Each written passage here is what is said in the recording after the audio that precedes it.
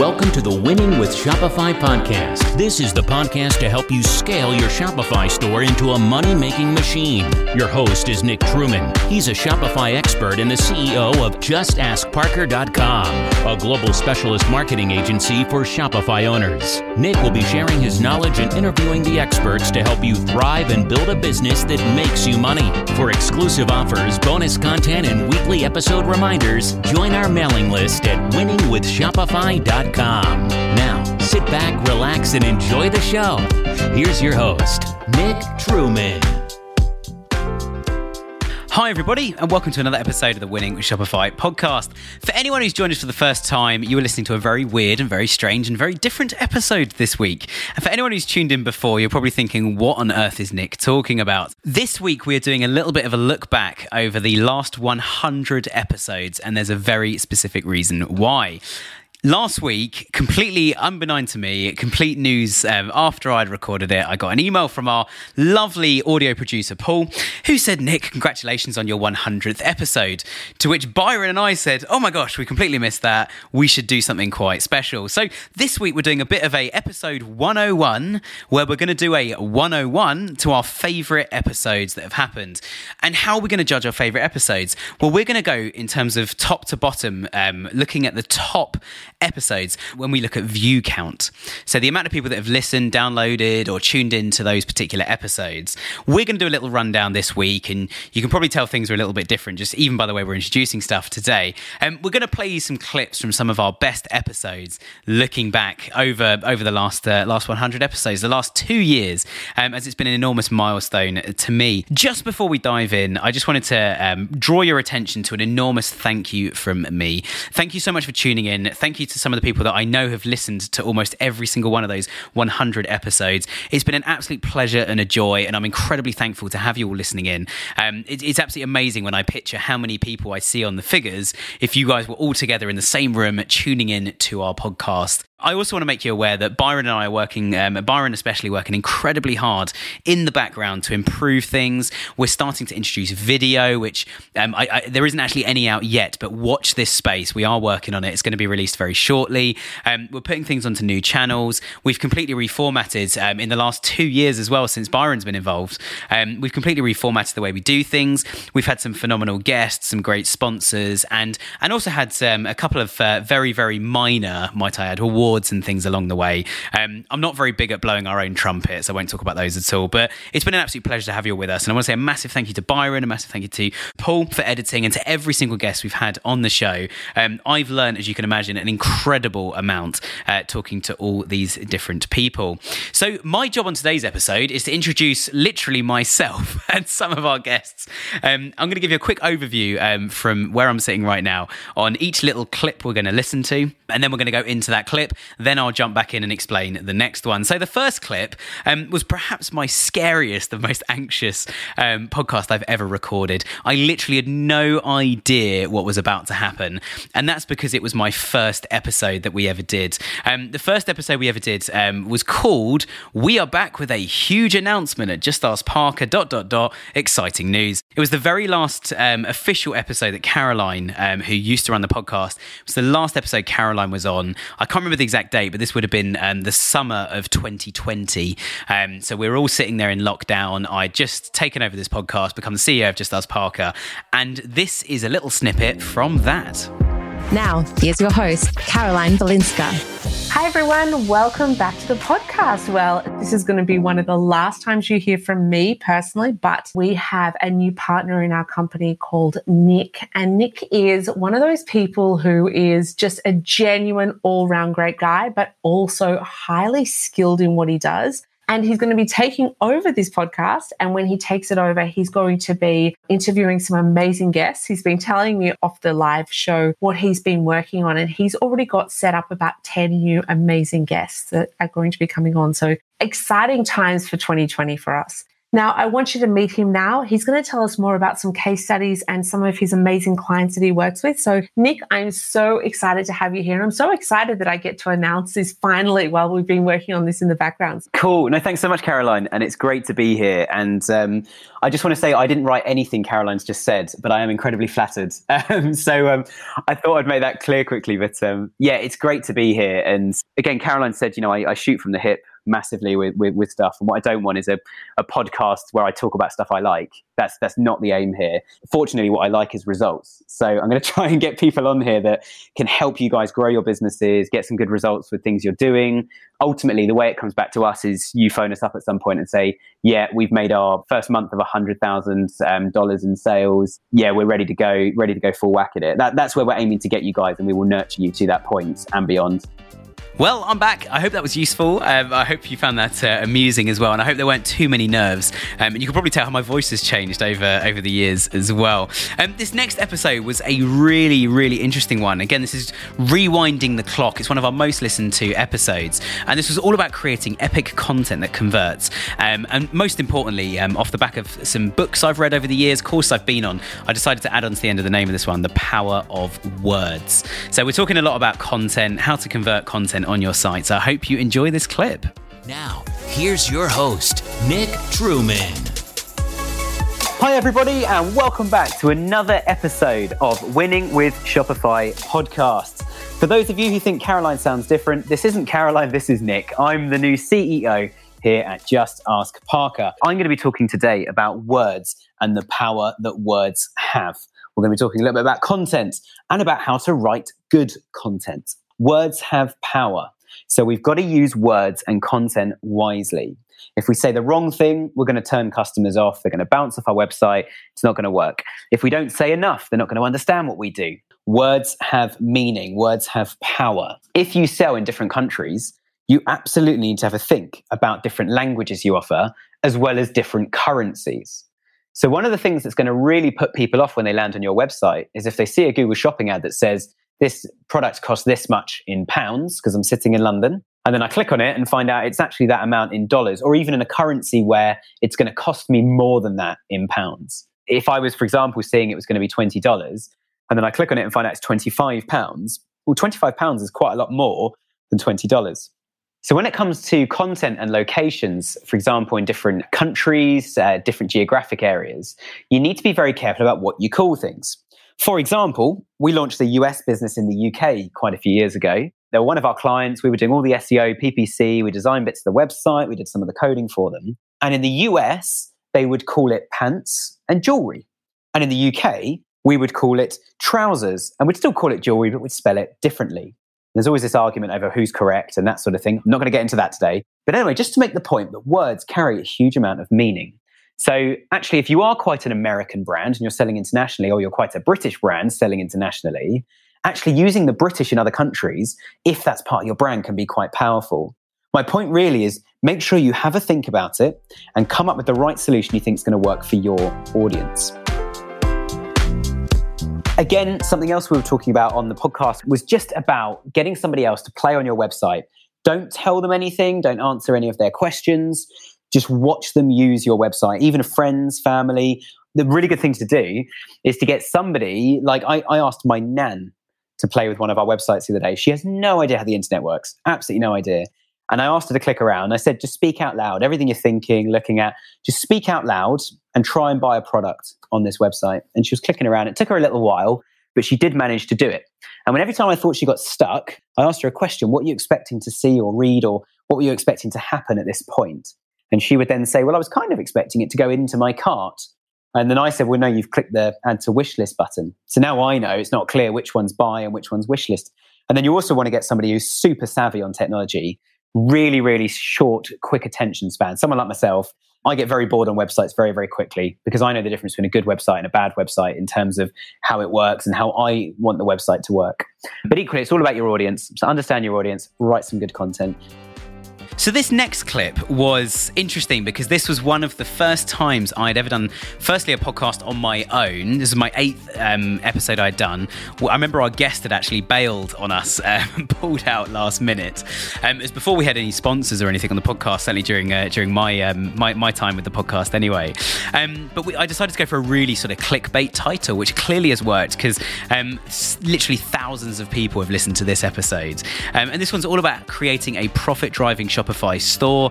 Nick outlines his top steps, so I can guarantee this next clip will just be me. So yeah, I hope you enjoy. What I'm going to talk about first, which I think is the most important thing, is the strategy and philosophy that I've created over the last few years behind how I think a retail business should be growing online. And obviously every Shopify store in the world has a cart. They're an e-commerce retail business of some description. You might be B2B, B2C. But either way, you've got some sort of retail element to you. Now, the way I normally imagine this, or I would draw on the whiteboard if we're all in a big workshop together right now, and I'm thinking of writing a book on this as well. So if you think I should do that, please drop me a note or mention it in the Facebook group, and I'll try and crack on with that if I can. But my philosophy is that e-commerce marketing is a little bit like a wheel. And in the UK, we have these things called water wheels. And initially, the idea of these water wheels is that water would come down from one height to another, in the process, splashing against the big wheel to make the wheel turn. Now that the wheel is turning, everything else works off that wheel. So that motion that you've created with this wheel turning, so water's falling on one side of this wheel, making it turn. And then in the middle of that wheel, there's normally a sort of big bar that comes off. Apologies if I'm losing anybody with my basic engineering knowledge, but there'll be some sort of bar coming off that will twist, and now you've got motion.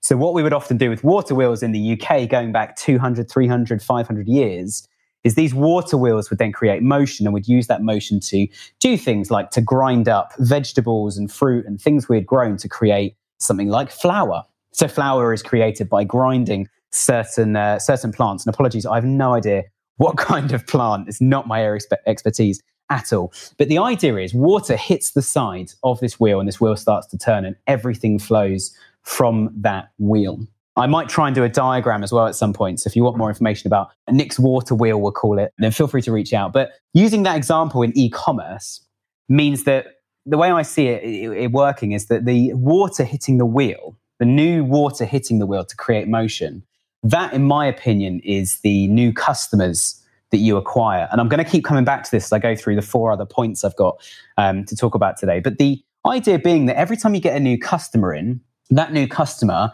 enters this wheel. And what happens in marketing, or certainly in e-commerce, is this wheel keeps getting bigger and bigger. And I'll explain as we go through the problems most e-commerce brands face and why this wheel becomes so important to them. But the idea being that new customers join the wheel expands, and the wheel itself, the main bulk of mass within that wheel, which is slightly different to a water wheel because a water wheel stays the same size. But the difference with this is that this wheel will expand and grow. So every time some more water was to hit my wheel would grow and expand. And it's the idea being that if you've got 100 customers in your email database now and you gain 10 more, you've now got 110 customers. So the 100 were already spinning around this wheel, a bit like a cycle. So we're going around this cycle, buying products, viewing products, receiving newsletters, emails, etc. You've gained 10 more customers. You now have 110 customers going around this wheel. So new customers are super important in anything that you do. The problem is a lot of these customers, a bit like water, fall out the side of this wheel. So what happens is you might make 100 sales from new customers, and then only 5 or 10 come back and buy a second time. Or more often than not, and this is part of the problem, is none of them will come back and buy a second time. And people completely miss the point of this. So if you don't have a wheel, if you're just a one-stop shop for, say, sunglasses, people are only going to buy sunglasses once every so many months or even years in some scenarios. But people aren't going to buy sunglasses every single week. And if you only sell sunglasses, then the chances are your average order value is only ever going to be as high as the average price of product. So you might only make $20 or $30 per order. You've also used up a huge amount of effort. I'm going to talk about how to do this in a second as well. You've used a huge amount of effort getting that customer in the first place. So it does start to seem a little bit stupid when you take a bit silly when you take a step back and you think, do you know what? We've put all of this time and energy in to get all these customers here. They spend $20 or $30, and we probably spent $20 or $30 on marketing just to get them here. So now we've got to provide the products and everything else. We're actually going to make a loss. And what we're not thinking is, how do we get 20 orders from each customer? We're just thinking, well, we only need one order from each customer, or let's just get more customers in. And they focus all their attention on new customer acquisition. And most brands I've worked with, and it honestly is most, they are just so focused on getting new customers in, they forget about their existing customers. Now, this next episode is one that will always remain quite close to my heart. We interviewed a chap called Dan from a company called Deliciously Guilt Free. This is my 29th episode. As you can tell, we're going through in order, picking out some of the top performers. Dan is an amazing chap. He's got a little bit of history in politics. And this whole episode, we're just going to play a quick clip of it.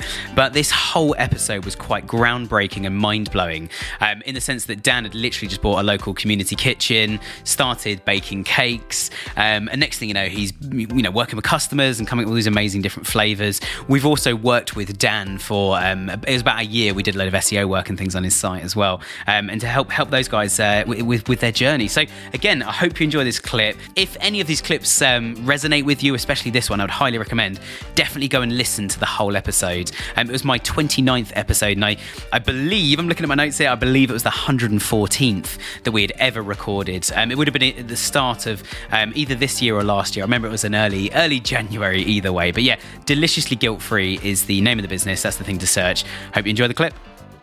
Today, however, I've got a very special guest. His name is Dan Greif. He's the director of Deliciously Guilt Free. So Dan, let's talk about Shopify, given that it's the topic of this podcast and what everybody's looking to do. Let's talk about your Shopify business. So do you want to just give us a quick overview to who you are and how you ended up in the sort of role you're in today, running Deliciously Guilt Free? Yeah, thanks for that, Nick. So basically, my wife and I didn't have any experience of e-commerce at all, actually. And, I came onto this show with Caroline in March last year, and just to talk a bit about my journey, but I can just go over some of that again because it was a long time ago. So basically, I was teaching, my wife is a doctor, and, we just thought, wouldn't it be cool to just do something in the low carb space? And we are both into low carb and keto. And we thought, we think this is something which we can talk about, I'm sure, but we think this is something that's going to change the world one day. And so we thought it would be great to run a business. And secondly, it's going to sound like a really weird reason, but because I've been a teacher and I'd also done other things in the public sector, and my wife works in the NHS, and because I'm involved in politics locally, I just thought, I don't actually know what it's like to have a small business. And I know there's a lot of pressures and as well as rewards to having your own business. So I'd really like to know what that's like myself. I just want to go back to sort of December 2019. I was standing for Parliament, and I'm in the Labour Party, and it wasn't a great election for us. I was in a seat which is pretty hard to win anyway. And this business that I was running at the time, Deliciously Guilt Free, I was basically teaching by day. I'm a secondary school teacher, but I was teaching special needs to a lad with autism. I was then posting out orders during the day on my bicycle to the post office. So, so in terms of like a hands-on business, I knew I did everything. My wife, Besma's doing a PhD at Cambridge. So she's kind of at the moment in the lab all the time working on cancer cells. So, we've got two young children who are now 5 and 2. So back at that time, one of them was a baby and one was just out being a toddler. So it's a pretty full-on time for us. And I just think now, looking back on that time, I could have so easily have just given up at any point. In fact, I was actually looking at jobs the summer before that general election, and I was applying for them and going for interviews. I didn't get any of them as teaching jobs, that was. And I look back now thinking, thank God, I'm glad I did supplies, had the freedom to be able to do the business still. And then basically I kind of thought after the general election, right, I was so kind of chewed up by politics and a bit fed up with it all. I thought, I'm going to really just throw everything into this business now. I'm going to put the whole shebang into it. So I went down on my teaching hours a little bit, put some more time into it. And I think in a way, and this probably relates to what a lot of the listeners are probably at the stage at, when you're running everything yourself, it is a really good basis because it's the best foundation you can have.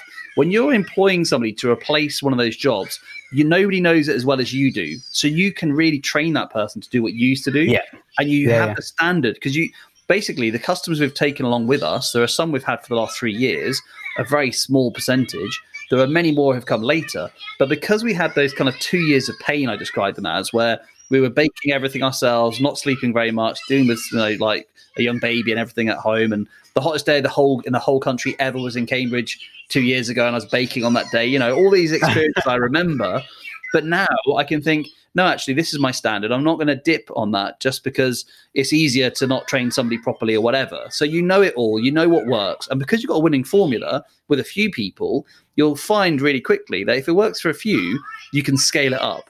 If you've got something that you haven't really kind of perfected to your market, to your audience, then it's probably not going to go anywhere until you get it right. And that's what I felt like I did in those 2 years. So at the time, I probably looked like a failure to my friends. Like, what are you doing? You're just getting poor quickly while you're pouring your own into this business. But actually, now that I can 100% relate to. It's formulating, isn't it? It's you come home and it's like, I've had a look at some jobs online for you, honey. And it's like, don't do that. Don't even tell me that door exists. I'm not giving up. I'm going to regret this for the rest of my life. Yeah, and absolutely. if you believe in it, like, no one's going to believe in it as much as you do. But I think that message does win through eventually. And so that's, like I say, like January last year, I thought, right, we're going to go for this now. Like, why am I putting brakes on things myself? I'm going to put politics to the side for one moment. Going to change my working hours, really go for this. And I thought, right, what could I do is start like a podcast. Let's try to not only produce these keto low carb cakes, but at the same time, build up the low carb community in the UK. So set up UK low carb. And I just thought, we'll see how it goes. And that was in March last year we started, and we're just past 50,000 downloads. So that's been like a big part of it, I think, because next thing you know, I'm actually communicating with customers who are my friends now, really. And our tribe, our community, because we all do low carb and keto together, means that I get them on my show and they tell me their story. So it's all about them and about us as a tribe, as a group. And that has been a huge part of the success. I think instead of thinking, how can I sell something to this person? I thought, right, these are people like me. Let's get to know each other. And when you get to know each other, you build trust, you get to have relationships. And that was really beneficial. That makes your whole product and offering so much more profitable to the customer. Not profitable to you, but profitable to the customer, because it gives them so much more value, doesn't it? I think one of the things we talk about all the time, and we covered this again a couple of weeks ago, the Rare Tea Company. Yeah, one of the things we talk about all the time on this podcast is quality of product. I often find the companies that are trying almost too hard with their SEO and their PPC and their email campaigns, and you almost get to a point where you're like, well, if the product was decent, and the product being all of it, the full experience, we wouldn't have to go to these lengths, would we? Exactly. I think it's almost like understated, but it's so important to get that right, isn't it? And the thing I love now is that I feel like, okay, not all my customers, because we're getting to the stage where it's getting hard to have one-to-one relationships, but at first I was getting direct feedback from them as well. So one of our flavors, we did like a lemon drizzle because somebody said, oh, well, I'd like that flavor. Can you try and make it? Now, bear in mind, our cakes and stuff are like less than 2 grams of carbohydrate and 1 gram of sugar. So they're like tiny amounts. So no like fake sugars, like sort of people saying, oh, it's got honey or dates in it. No, that is still sugar in your body. These are made to be healthy for your metabolic health. That's why we've made them, because, and I can go into that story in a moment, but getting the feedback from customers meant they were saying, oh, we like lemon drizzle. Could you make it? So I did. Then I thought, I could try and put some blueberry in that. So I made blueberry lemon drizzle, and that's been really popular. And it's all because of that conversation back and forth. And when you're a small business, you should never underestimate the two things you have. One of those things, I think, is that one-to-one connection. You yourself can talk to your customers and get to know you as you. Not, I try to avoid as much as possible, we at Deliciously Guilt Free. And I'll say me, Dan, at Deliciously Guilt Free, I want to know what you think, because it's personal between me and them, not this nebulous we nonsense. And the second thing you have is flexibility, because big companies can't do that. Whereas you can say, right, let's just check out a flavor and see what works. Or let's just check out an idea, see if it lands well. And if it doesn't, what doesn't work well? If it does work well, what can we adapt and change? And that flexibility was really important for us, because I was literally baking every night, different flavors, getting feedback, trying new things. And when that process of hundreds and hundreds of bakes and sending them out to people to try and getting them to taste them, and then they're giving me feedback, and they're buying them each time, but they're enjoying them and they're just telling me how to improve. I then got a winning formula between the two of us. Okay, it's more than one customer, but it felt like just between me and that person at a time, so that I had a product which people now really love. And yeah, that's been incredible. Well, I hope you found that last clip really, really insightful. Again, Dan's been a massive inspiration to me. So, Dan, if you're listening, thank you so much for all your contribution to our podcast over the years. I know you've been on it several times now, and also worked with Caroline in the past pre my involvement. So, great to have you with us.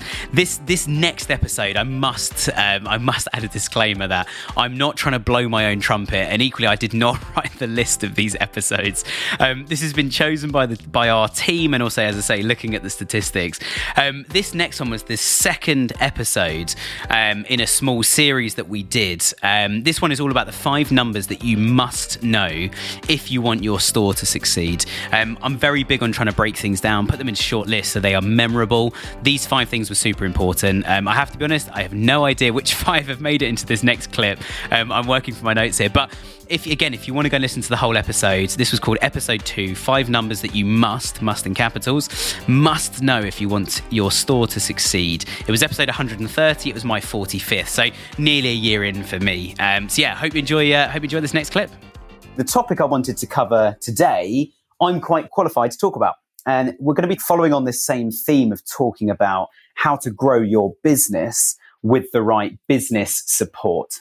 So it's a slightly more dry topic than some of the fun social media things that we cover, or SEO, PPC, how to get more customers. Because actually, all of that needs to also work in tandem with what I would call your back office. So that needs to work alongside things like finance and legal and HR. So last week, to kick off this series, we had the fantastic Ben Leonard back on the podcast for a second time, and he's going to be back in a few weeks' time as well. And Ben and I spoke about how he ran a Shopify store called Beast Gear. And during Ben's time there at Beast Gear, I say time there, he's the founder of Beast Gear. Ben and I uncovered a whole load of different bits and pieces that you absolutely have to get in line to make your store a success. Things like how to sort out business plans, how to get your finance in the right place, what to do with patents, how to deal with legal disputes with customers, all this sort of stuff. Because the problem is, if you don't get these things right in the first place, you could almost derail the business before the business has really got going. So today we're going to follow on that same theme. And there are 5 things I want to share today, or 5 points I'm going to make about this topic. These are 5 statistics or figures or numbers that I believe every Shopify store needs to know at all times. Some of these numbers you might not be able to produce or calculate or have access to today, but as long as you know what they are and you know at which point you will have access to them, then you know exactly what you're going to be doing with your growth. To summarize the list of the 5 figures I believe you absolutely need to know, there's probably a lot more, but I thought we'll keep it to 5 today. The first one is how many sales per day, per week, per year, per month, whatever. Again, I put that in a very strange order, so apologies. How many sales you need to make on an ongoing basis to earn a living from the business. Second thing, profit margins. So you can set your marketing properly and you know you're going to make money from the products that you sell. The third thing, your lifetime value and average order value per customer, and how you can influence those things to make both of them as high as you possibly can. Fourth thing, return rates, and most importantly, the cost of returns. How much do returns cost your business? And then factor that into all of the first 3 points. And then the fourth thing as well, make sure that you start to get some good data on what external things, external factors affect your business. So when this happens, we make more money. When this happens, we make less money. And then you can adjust your marketing, adjust your approach, etc. accordingly. Great stuff. Well, you'll be pleased to hear this next clip is not just me. This also includes a really inspirational person that I'm delighted to say is another Brit. He lives over here in the UK. His name is Matt Edmondson, and he was introduced by one of our other podcast guests. I think partly because they heard my accent and said, "Oh, I know somebody else from the UK," and introduced him. He also runs his own podcast called the E-Commerce Podcast. This whole episode was episode 4. I can't remember exactly which, but it was of some sort of series we were running. Episode 4, building a killer Shopify store with the E-Commerce Podcast. So hope you enjoy this next clip of Matt and myself. Today we've got a very special guest who's got an amazing background and also a podcast, which we'll find out about a little bit later as we go through. His name is Matt Edmondson, and I've been introduced to him by a previous guest as well, one of my favourite guests we've had on this year. So without further ado, Matt, welcome to the show. Oh, Nick, bless you. Thanks. It's great to be here, man. Great to be here. Tell us about yourself, your background, your podcast, what you're up to these days. Yeah, sure. Well, I've been doing e-commerce since 2002. It's probably the most interesting stat. Having been around it for so long, it's been a fascinating journey for me. And we've opened and closed online stores. We've sold sites. We've done all kinds of things over the years. Nice. And I genuinely love the fact that I can go to bed and wake up richer than when I went to sleep because somebody somewhere has purchased something off one of the sites. Do you know what I mean? I think it's a beautiful thing. And so I stumbled into e-commerce like most people did. It wasn't a plan. One of my most popular sites is a beauty site. And I definitely, when I was at school, do you know when you had that careers advisor talk, right? Maybe when you're in your third year or something. I got kicked out of so many of those. I was not welcome. Just because I didn't want to be a lawyer or an accountant. It was. Okay. Yeah. Well, I actually did say I wanted to be the lawyer or the accountant. That's what I did at uni. But I never once said to them, I want to be the head of a really great beauty website. I want to be known for beauty. That's not what. That was never on my agenda. That's for sure. So I guess first big question then: how should somebody, regardless of where they are with their business, how should somebody look at their website and go, right, what should I be doing to this e-commerce business? Like, what should I be doing to the website to improve it? Like, where's the first place you think they should go? So that's a great question. I think if you've already got a website that's up and running and you've already got people coming to the website and you've already got people buying from it, for me, the very first thing you've got to do is you've got to put yourself in the mind of the person using your website. In other words, your customer, right? And it sounds really simple and it sounds really obvious, but for me, this is one of the key differentiators. I'll tell you a story. We'd been running our beauty website for about 8 years. And every design iteration of that website, I personally had done on Photoshop and then given it to the dev team. And it's like, this is what I want it to look like. This is what I want it to do. And because obviously I know exactly what I want in an e-commerce website. I know what an e-commerce website should do. And it wasn't until about 8 or 9 years into this journey, I kind of stopped myself and I thought, you know what? Here I am. I'm a British middle-class guy, right? Yeah. I am not my target customer for this website. And yet here I am designing this website for a whole bunch of people. So what I did was, for the first time ever, I went to a friend of mine. He owns a design agency, still does, where his designers were predominantly female and of a similar sort of age range to the target market we were aiming at. And so I went to him and I said, listen, I need your designers to design this site for me. How would they design it? How would they drive this forward? And you know what? The concepts and ideas they came back with were so different to what we'd currently done. They were so far removed from our sort of blue and grey website. And they introduced pink and bright yellows and all kinds of things. And you know what? It had a big impact. And it was the lesson learned for me is actually, it's not what I think about this website. It's not the stuff that I tinker with. It's not the stuff that I think will be great here or there. I have to think about, how does this website work for my consumer? That's the first question I've got to think about. How do you build value? What are some of the things you can put onto collections, onto products, onto your homepage, onto your blog posts that show people there is a real value included from purchasing from this store? Everybody starts with the product, right? So you've got to start with the product. So let's say I'm selling fountain pens, for example. The only reason I mention fountain pens, I have one in front of me. So okay. I don't actually sell fountain pens. But let's say I sell fountain pens online and I'm kind of thinking, right, someone's coming to this website and they basically Googled this brand of pen, which is I've got a Lamy Safari fountain pen, right? They've gone and they've Googled it and they've come to my website. Now, we're all selling at about a very similar sort of price. Maybe someone's trying to undercut me a little bit, but I need to convince somebody to buy this pen from me. Okay. Yeah. Just putting up that web page is not enough to convince them to buy from me. So what can I do which is going to help them buy from me? So then I start to think about, well, obviously I can maybe have a good product choice. So maybe I could talk about different colors, or maybe I could start to look at things like bundles. So if you buy this pen and this ink, then we'll throw this writing pad in for free. Do you see what I mean? Yeah. So I'm not discounting, but I'm building value. Gifts with purchase for me are one of the most critical tools that we have. And the paper might actually cost me pence to source. But if I'm selling that paper, say for £5 on the website, well, then all of a sudden I'm adding quite insane levels of value to something which ordinarily I wasn't. So I would look for ways to use something like gifts with purchase, bundles, upsells, cross-sells to add value. The other thing that I think is probably one of the most misunderstood parts of e-commerce is the fact that up until, let's say I order the fountain pen, right, from the website. Yeah. Everything up until that transaction has been pixels. So the website may have looked good. The way it was laid out was great. It was well optimized. I like the bundle deal. You've convinced me to buy from you. You've got user-generated content on there. All those kind of things, right? So I've bought the pen. Yep. Now, At this point, your customer is the most vulnerable. They have given you their money, but they have not received anything in return. So what can you also do to add value at every stage, right? So I can then start to think about, right, well, Nick's ordered this fountain pen. What I'm going to do is say to him, Nick, here's your order confirmation. But not only that, here's first of 5 emails, which tells you how to write like a pro with your fountain pen. Do you know what I mean? And so I'm going to send you that email sequence. And I'm going to tell you that, right, on the product page. So when you buy the pen, it's like whenever you buy the pen, we'll send you our free course on how to write like a pro.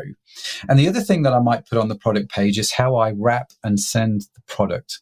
Because maybe you didn't buy the product for yourself. Maybe you bought it as a gift. And you're really curious to know, how am I packaging this product? What kind of box does it come in? What does it come with? What courier do you use to send it? How can it be delivered to me? And so I can now start to add value with that, right? So one of the things that I appreciate, I'm jumping around between e-commerce businesses here. One of the things that we did with our e-commerce business was we did exactly this, right? So in our beauty business, I looked at it and thought, when we send this product out, we just send it in a really brown, boring box, just like Amazon. Their boxes are brown and boring, and you don't really get that excited when it arrives. And I wanted to create like this gift-like feel. And so I'm like, well, how can I do that? So we took out the sort of the plastic bubbles that everybody was using at the time. And we decided to use a very different filler in the boxes to send the products out. And the product that we ended up choosing was actually popcorn. Okay. Nice. So yeah, it was unbelievable. So we put a photo of that on our product pages. We ship your products out wrapped in popcorn. And guess what? People were loving that. We became known. I should eventually create a website called Popcorn Beauty or something, because that's what we became known for, which I thought was quite fascinating. And so it's things like that, and telling customers you're going to do it all increases value.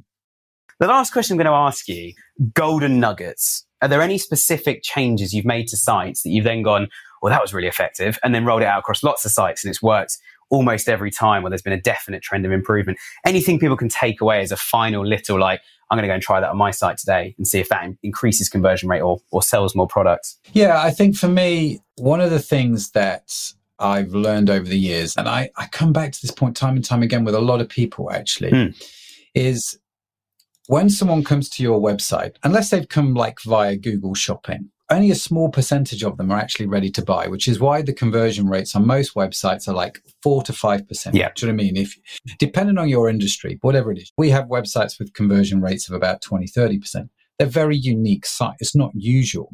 But even if you had a website that's got, say, 15% conversion, which is super high, okay, that means 85% of the people coming to your website have not bought anything. And we want to try and understand the reasons why. And we want to try and do something that is going to engage a chunk of those people.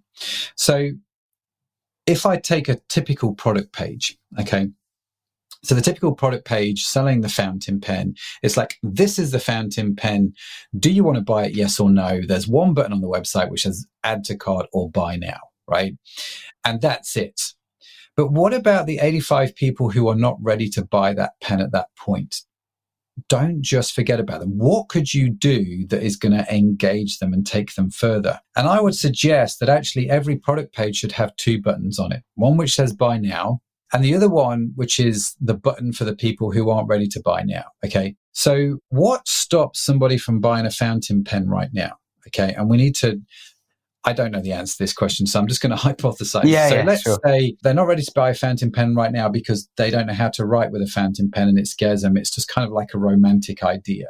Okay, so let's take that as a possibility. So on the website, I'm going to have buy now, as I normally would, with pictures of the pen. But somewhere on that website, in quite a prominent place, I'm going to put on there something which says, click here to access our course on everything you need to know on how to write beautifully with a fountain pen in 5 easy steps, or something like that, right?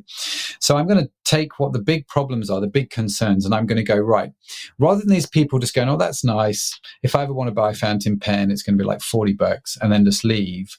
I want to draw these people in. I want to somehow tell them they can do what they need to do to buy this fountain pen. So I'm then going to lead them onto some kind of content which is really going to be valuable, and it's really going to help them, because they're going to go, man, if they've given me this much content of this much value, that's awesome, right? I'm totally buying the pen from them right now because I feel like I'm empowered and can do it. And I now want to do what's actually in the email series with the pen, and I need the pen to do the thing that I want to do, which is I don't want to pen, I want to write. Or I want the writing to have been done is the output. I'm going to sort of appeal to that. Or maybe they're, like you say, why do they want to write with a fountain pen? Maybe they want to do a beautiful handwritten letter to their wife on their anniversary.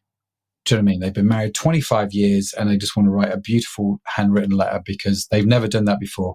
And the wife has never been that enamored with his handwriting anyway. And so it's like, is that the reason? How can I help that person achieve that goal with these products? So what you can start to do is you can say, right, I'm getting a 15% sales conversion on my website, but I'm converting another 10% of the people that are coming to my webpage that weren't buying before. And what I mean by converting, I mean, I'm not necessarily selling to them today, but I am engaging with them, or they're engaging with us. They're either giving me an email address, they've enrolled on a course, they've joined a Facebook group, they've started to watch our YouTube channel. They're doing something where I can re-engage with them and I'm helping them on their journey. And for me, it's the big thing that most e-commerce websites forget to do. They forget about the other 85, 90, 95 people that come to their website that actually don't buy. But these are ideal people that, yes, we can retarget them on Facebook. We can show them more ads of our products because they've been on their website. But what else can we do? How can we engage them, build that trust, build that knowledge, and get them to a place where they go, love this, totally want to buy? Well, this next episode we're about to go on, I'm afraid, it's another slightly arrogant move from my team. I think this one's just me, but I think the situation of this one we ended up with was this is called episode 3 again of another mini series we're running. Nailing it for your customers: the top 10 things customers hate. Now, this was an episode that was just me, but it was actually built by my team and a few of our clients as well that we asked for their input. We're asking for their opinions of what do customers hate. These were our top 10. Again, if you want to go and check out the full episode, there'll be a link to it in the description of this. If there isn't a description, go and search Nailing It for Your Customers, top 10 things customers hate, winning with Shopify. A nice, long, complicated search term like the above. On Google, we'll hopefully bring this up. So again, apologies, it's just me. I think it's because we come up with slightly more clickbaity titles to try and hook people in. You know, we want to market the podcast as much as we market our clients' work as well. So hope you enjoy this next clip. So yeah, over to the clip. And today I'm going to be talking about top 10 things, in my opinion, that I believe customers absolutely hate when they are shopping online. But number 1, customers hate it when your website sucks. Customers hate getting spammed on email.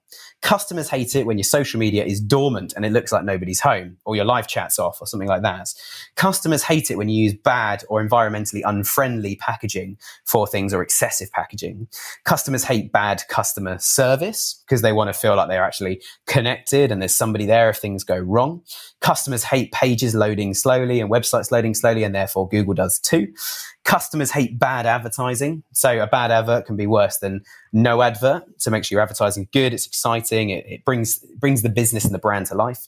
Customers hate when delivery goes wrong, or you don't communicate, or it arrives on the wrong day, or it smells of smoke or something when the product turns up at the door. Customers hate bad systems. So make sure your systems talk to each other, they work, and customers can use them easily and use them well. And customers also hate bad offers. Well, I hope you enjoyed that. And the next one as well is another clip that I'm afraid is just going to be me. This one I can tell exactly why it was so popular. This one in particular, I remember seeing this in our reports. I think it's currently in our top 10 ever episodes in terms of volume of downloads and also the speed in which people downloaded this one. This one is called Make Your First Million on Shopify, top tips to get there quickly. One thing I particularly enjoyed about this is not necessarily the fact that it is just, again, it's just an episode that I did when a guest pulled out on us last minute on this one as well, looking back over my previous notes in our archives. But this one in particular, I went back through and listened to about 30 or 40 recent episodes and tried to pull out anything that was specifically around revenue growth. And those are the top tips that therefore have made it into this episode. So again, hope you find this useful. Over to the clip and over to myself as well. you need to learn Shopify. And it doesn't just stop at Shopify, I'm afraid. If you're going to run an online e-commerce business, you first need to know about online, and you need to learn about e-commerce, and you need to learn about business. So Shopify is the one that we were talking about internally. It was mostly our SEO team was saying, do you know what? If our clients knew Shopify better and how it works and what it does, we could do SEO at a much faster pace. So it's something we're always looking to do as a business is we call it training through delivery. We always try to train our clients while we're delivering things. The more you learn about Shopify, the quicker you're going to be able to grow this business. And therefore, you start to loosen the reliance on third parties like web developers or agencies or people that make themes or, even people like us. Running your ads for you. The more you learn about all these different things, the more you know where you're getting the right value, the more you know when you're getting the best results. And the quicker you, as the business owner, the sort of, I always call the business owner like elastic time. As a business owner myself, we dive in and out of things as much as we need to keep the wheels in motion. It comes with the role. And if you're anything like me, you absolutely love it. I absolutely love every day I get different challenges, team going, oh, this client's not happy about this, or that project's not going well enough, or this client, they're making profit, but I just can't grow it. I love those challenges. And that is something that if you know more about Shopify and you know how Google Ads works, and you know about SEO and you know about Facebook ads and email and all the rest of it, it doesn't take long to learn these things these days. The systems are more intuitive and easier to use than ever. So the more you learn about those things, the more you're basically getting rid of vulnerability in the company and in the business. So if something breaks in Shopify, you know how to roll Shopify back like 2 hours back to before it was broken and it's working, so your customers can keep trading while you work out what the problem is. And so again, the more you can learn to do on these things, and there's millions of resources from, we've got our own course that we're currently revamping, which probably shouldn't have said that, but that's fine. We'll leave that in there. We're currently working on doing a complete revamp of our Shopify course. But there are lots of courses out there that you can pay for. There are consultants you can talk to get advice. There are YouTube videos, and every single app, every single platform will have YouTube videos, support areas. You can ask questions. You can find help for things you need help on and get the tools to work harder for you because you're learning how they work. So you want to learn as much as you can about those things. And then that means when you are working with external resources like agencies or freelancers or even employing staff, you're hiring those people to expand what you're already doing rather than invent or pioneer a way to do something for your business that's never been done before. Choose your apps wisely. I highly recommend an episode from a few weeks ago. Lindsay from a business called Bite, B-I-T-E. And if you search Bite toothpaste, if you search it on Google, you'll find her Shopify store. When she set out, she did a load of research and she decided that Shopify was going to be the best e-commerce platform for her. Not for everybody, but it was for her. And then she also chose an app called Recharge. Recharge manages subscriptions and a whole load more. They sponsored our podcast last month, which is why we had Lindsay on talking about Recharge. But my point being is, if you keep grabbing apps going, I want an app that shows a spin the wheel and people can get discounts. And then I want another app that's going to do a newsletter sign up because I want some newsletters. I'm going to get another app that does live chats. People can talk to us and we'll put a chatbot in the way first. And if you get through the chatbot, you can talk to a real human, but that'll be me. So I'll have it coming through as a text message. And then we also want one that if you go to exit the site, if your mouse goes up towards the back button or the close button, we give you like a 15% off discount code if you give us an email address. Now, so you've just added 5 or 6, 7, 8, 9, 10 different pop-ups and overlays on your site. If you've just added them, you've annoyed every single customer that is ever going to come onto your site. So choose your apps wisely. Have a think about, what does this app do? And the general rule with apps and technology as a whole is less is more. So the less technology you have that do more things for you, the better. So, for example, we use Google Workspace here. So we use it for as much as possible. We use it for all our docs, our spreadsheets, which is how we work as a team and how we engage with each other. We use it for email. And because it's on Google, we also use Google Ads to run advertising campaigns. We use Google Analytics to monitor those advertising campaigns. We use Google Data Studio to monitor how things are going. So one login gives anyone in my team access to all of that, as well as Google Drive, which is a complete folder structure system where you can lock folders, you can hide them from other people, and you can also collaborate on lots of things. So again, try and have less technology doing more things each. If you've only got 3 systems, which might be sort of Shopify, Recharge, and then maybe on top of that, you get Klaviyo to run your email or something. You've got 3 systems, and actually everything from Recharge will run through Shopify. So you've only got really 2 systems, which is Klaviyo and Shopify, to talk to each other. So one integration to do. and that one integration will drive absolutely everything for you. Better still, Klaviyo have a Shopify app. So you plug it in, the two are talking to each other. You change a customer in Klaviyo, it changes in Shopify. If you change them in Shopify, it changes in Klaviyo. So less tech is better. And when you're starting out, you have an opportunity to look at tech and get it right. If you're not starting out and you're thinking, oh gosh, Nick, you're telling me to use less apps and I've got, 30, 40, 50 or something on there, all doing different things, some are dormant, go and clean them out. Get rid of the ones that aren't working. And if there's 3 or 4 that are doing similar things, maybe think about getting rid of all of them and finding a new one that will do all of those things in one go. Shopify themselves are very good if you contact support or go on the forums to say, what apps are you people using on their stores at the moment? Or I have one app that manages comments on my website, another one that does orders and manages the customer account. Does anybody have an app where I can just have one app that manages all of my customer logins across the board? That particular one, someone will probably say Shopify does that for you. So choose apps that use the Shopify account for each customer. Keep it nice and simple. Well, I hope you enjoyed that previous clip. I hope everybody's geared up and ready to make their first million on Shopify as well. Again, as I keep saying, go and check out the full episode if you want to listen back to that. This next one is something really, really close to my heart. It's an SEO masterclass. You'll be delighted to hear it's not just me. We had a lovely guest on this particular episode where we were talking about SEO and the guys at SEOoptimizers.com had quite a big part to play in this, which was super useful. If you want to go and check out the full episode of this as well, I've just checked the link and the link is still valid. We did put a link in the description of this episode, which was a free gift to give you guys a bit of support and help on SEO. So make sure you go and check out the full episode. It's called Shopify SEO Masterclass, everything you need to get started on SEO with Shopify. So over to the clip. As always, I've got a very special guest with me. His name's Brandon and he's from a company called SEO Optimizers. So without further ado, Brandon, welcome to the show. Thanks for having me on. I look forward to sharing some knowledge and tips about SEO and how to use it for Shopify. So let's come on to SEO for Shopify. So just give us a quick kind of like 1 or 2 lines on, just for anyone who's like, okay, SEO, I'm new to this. What on earth is that?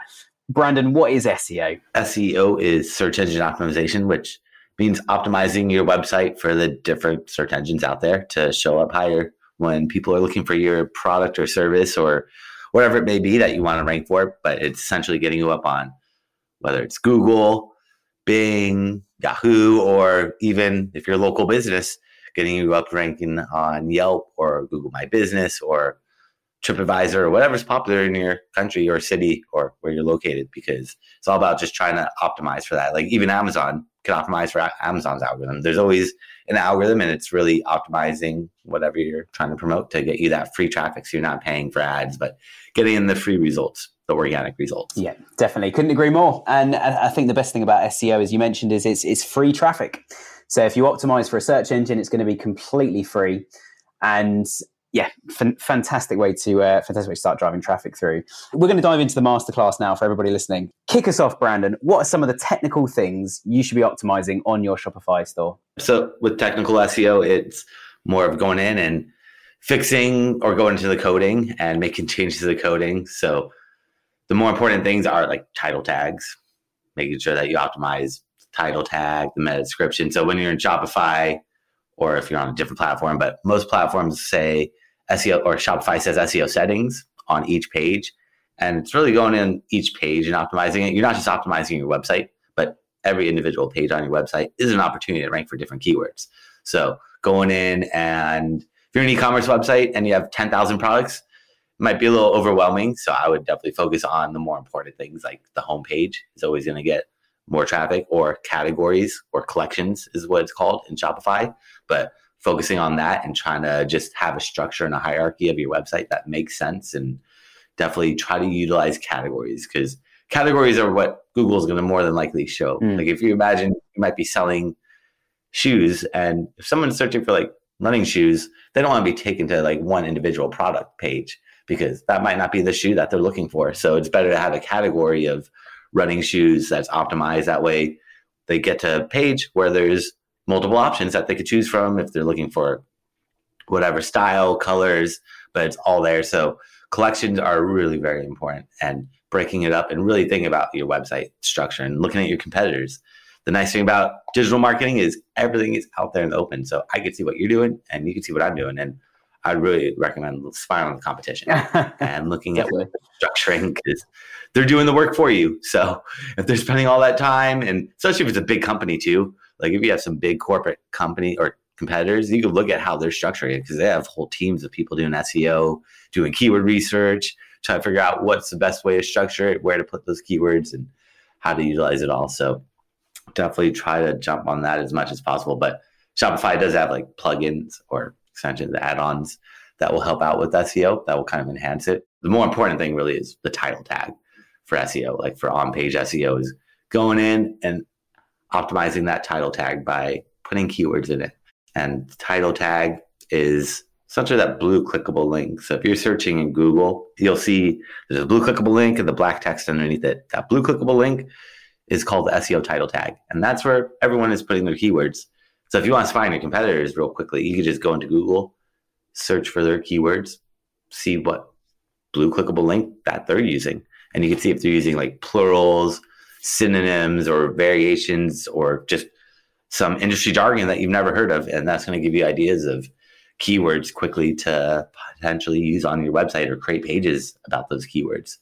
Because again, you can really only target about 3 to 5 words per page, or keywords per page. So if you're trying to target more keywords, got to break out that website and create new pages. The more pages you have, the more opportunities you have to rank for different keywords, and the better off or happier Google's going to be. But there are a lot of parts to on or technical SEO, like speed. I would make sure that your website loads quickly using like Google Page Speed Insights, a free tool from Google, and it'll show you how fast or how slow your website loads. But just take everything with a grain of salt. Most websites, almost every website fails that test. So just be aware.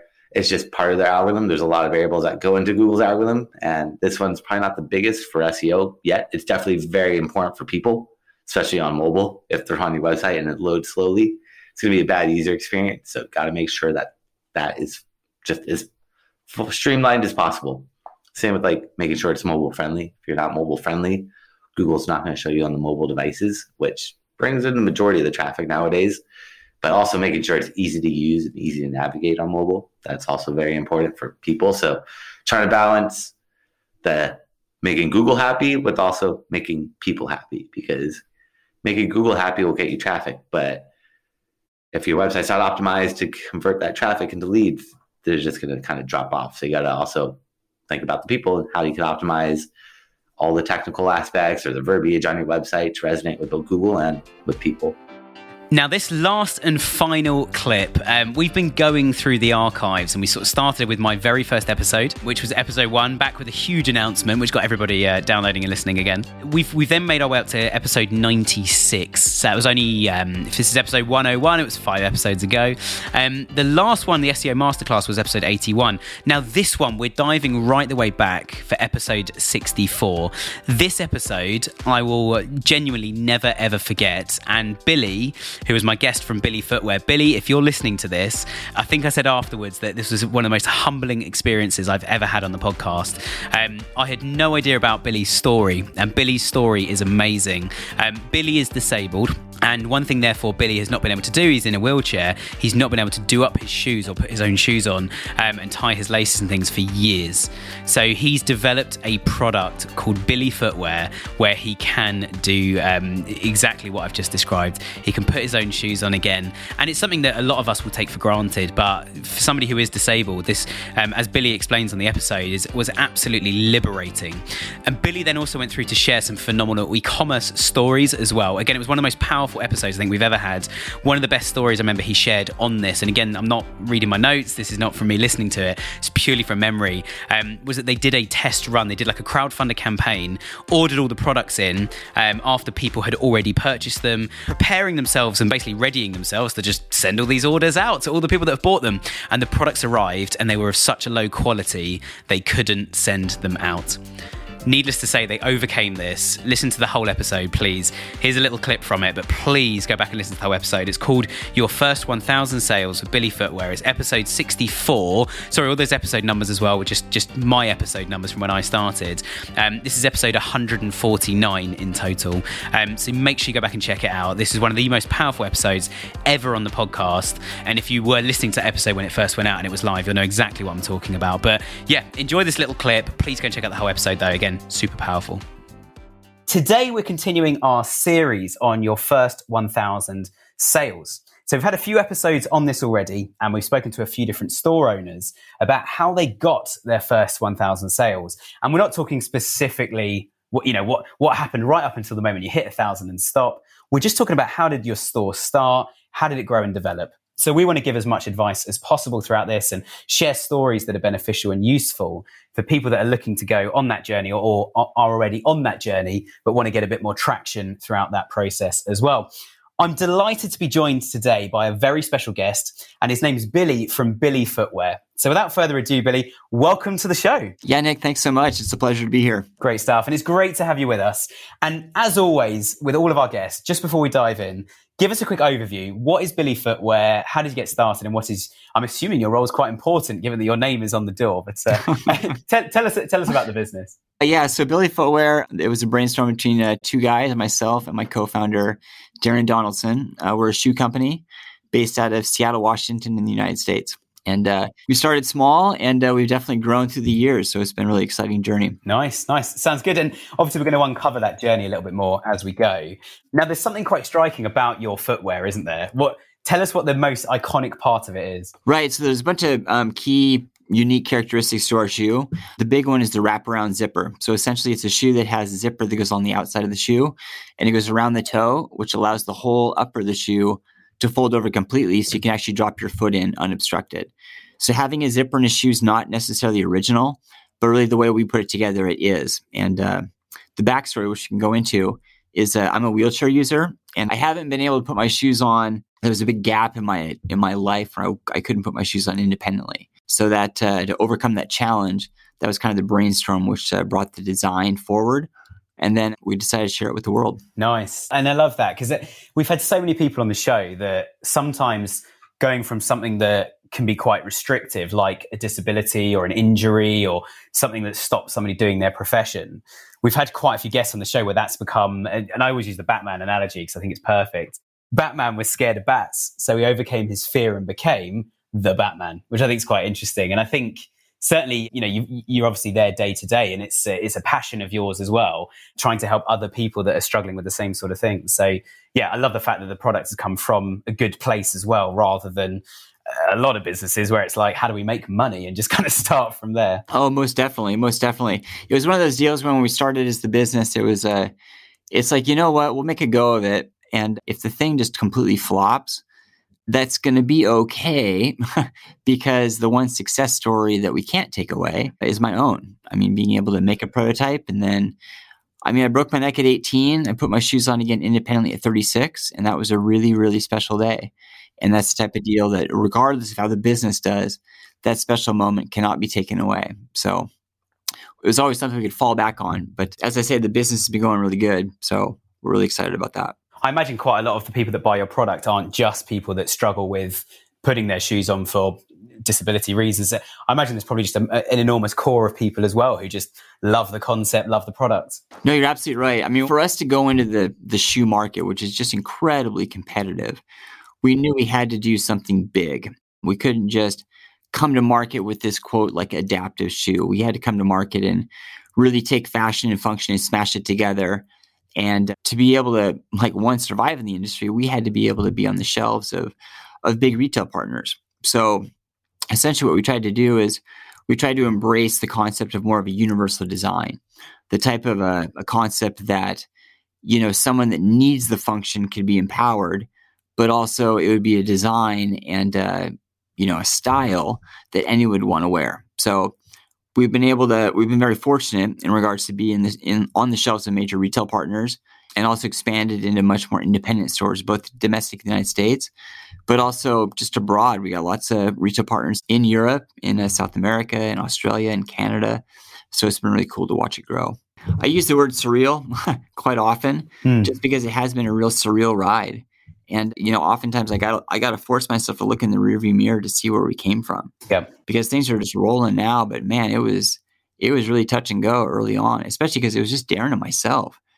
And this is a side hustle. I mean, we had our day jobs working full time. And then in the evening and on the weekends, we tried to build up this shoe idea. And as it continued to grow, that little side hustle fortunately turned into our main hustle, just because we just did not have the bandwidth to do anything other than grow this business. So it's crazy how this idea, which started with 2 people, now we have a staff of 20, and we're still very much on the grow. Without giving too much away, and if any of your competitors are listening, I don't want you to give away all your trade secrets, but where are you guys heading? Like, what are some of the things on the horizon that you're like, these are going to be obvious challenges that other people listening are going to have to hit at some point if growth continues? Yeah. So really our mission, we're a brand with the mission to add value. I mean, that's what we want to do. We want to be a brand of success, but more than that, we really want to be a brand of significance. And the way we do that is, I mean, our play on words is to make a measurable difference in the world 1 foot at a time. So with that in heart, like to add value, if that's truly what we want to do, we need to grow. Really need to grow. We need to make our business significantly larger. And I say that not through the lens of just like, hey, I want to be a big business owner. I say that through the lens of, in order for us to add more value to more people, we need to grow the business so we can take more risks and build more relationships. That's really what it is.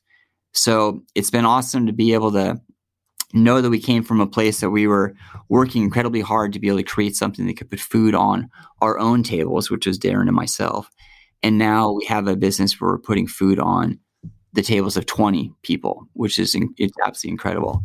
And being able to bring a product to market where, yes, it's a shoe, but one comment that we get frequently is it's more than a shoe, because there's lots of families out there that have, like, I don't know. I mean, like myself, I have a spinal cord injury. I'm paralyzed from the chest down. I'm not able to, like, my brain can't make my feet move. So for me to put shoes on, it was a real challenge. It was a real struggle to be able to lift my foot up and try to shove it into a shoe. It just wasn't working.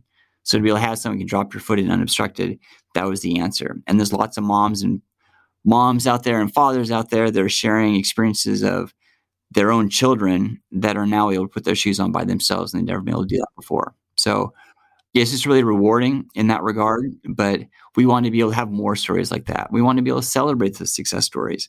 So in order for really for that to happen, we just need to grow the business.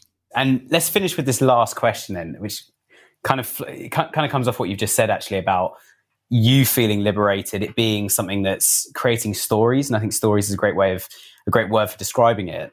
How does that then play into the business's marketing without it being too much of a, kind of like, a sort of sob story, I guess is the right term. How does that play into marketing? Like, how do you bring that liberation, that good news, how do you bring that forward in the marketing of the business and of the actual products themselves? Boy, that's a good question. I would say that it's a big question, a really big question. Yeah. Well, no, I mean, I'm trying to come up with the best words. I mean, okay. I think it's really, you just have to be authentic. I mean, yeah. So my story, for example, I mean, when I broke my neck, I mean, I was, my mind, I had this plan for my life. I mean, 18 years old, I was taking the world by storm. I thought I knew everything, and I broke my neck, and all of a sudden, my life changed. And there were so many things that I used to be able to do that I couldn't do. I mean, like kick a soccer ball, like run and jump and climb, and like all these outdoor activities that all of a sudden I just felt were robbed. And my brain went to a very, very dark place. Sure. And it was really like the people around me that helped me. It's not like they fixed me, but they created an environment that allowed me to choose to change my mindset and focus on, like, you know what, this is what I still have. I'm still alive, for one thing. So let's try to make the most of the day. Let's try to, every time you wake up, it's a morning that I really couldn't have not had. So why should I be upset? I should be smiling. I should be happy to have another bonus day. So when you share that type of story, yes, I guess you could think of it as a sob story, but within that tragedy, I guess, and within that scar tissue, there's a lot of power because it brings people together. I mean, life is really challenging. I mean, that's just one of those things. I mean, it's like everybody has their own challenge. Everyone's going through something. Yeah. And it's not like it's a competition. It's just like we have to try to all get through life one way or the other. So when we're able to share those stories and like be honest and just say like, look, this is a challenging thing that I'm working on or trying to get through, I think a lot of people gravitate towards that type of community to be able to like have those honest conversations and to be able to, collectively try to do something bigger. So it's not like we try to, like, hey, like what's going on in your world? Please tell, like, and to be able to like kind of force that vulnerability. But if people are open and are willing to share, I just think it's like, yes, I guess it's marketing, but it's not like you're trying to leverage this like weakness. I just think we're just trying to provide an opportunity to tell these amazing stories. Well, there we go. Episode 101. We've absolutely nailed it over the last 2 years. And I say I just check out the show notes, click record and do my thing. I love to talk, as I'm sure a lot of you are aware of. But thank you so much for listening to this podcast. Again, an enormous thank you to every single guest we've ever had on. Even those guests where I look at the show notes and think, oh my gosh, how are we going to talk about this for more than 5 minutes? Everyone's been amazing. Absolutely amazing. I've never walked away from a recording and thought, oh, that could have gone better. That was a bit salesy. Every single guest has been absolutely phenomenal. I want to say a very special thank you as well to our editor, Paul, who does all the audio production for the show. Paul, you're doing a fantastic job. I want to say a massive thank you to Byron for organising it all, putting up with me for the last couple of years. Just to make it clear in case you misheard something I said earlier in this episode as well, I'm not going anywhere. We're just looking back and seeing where we've been. I'm planning to be here for hundreds more episodes as well, as are the team. We're fully committed to this. If you want to reach out and get in touch, then please do.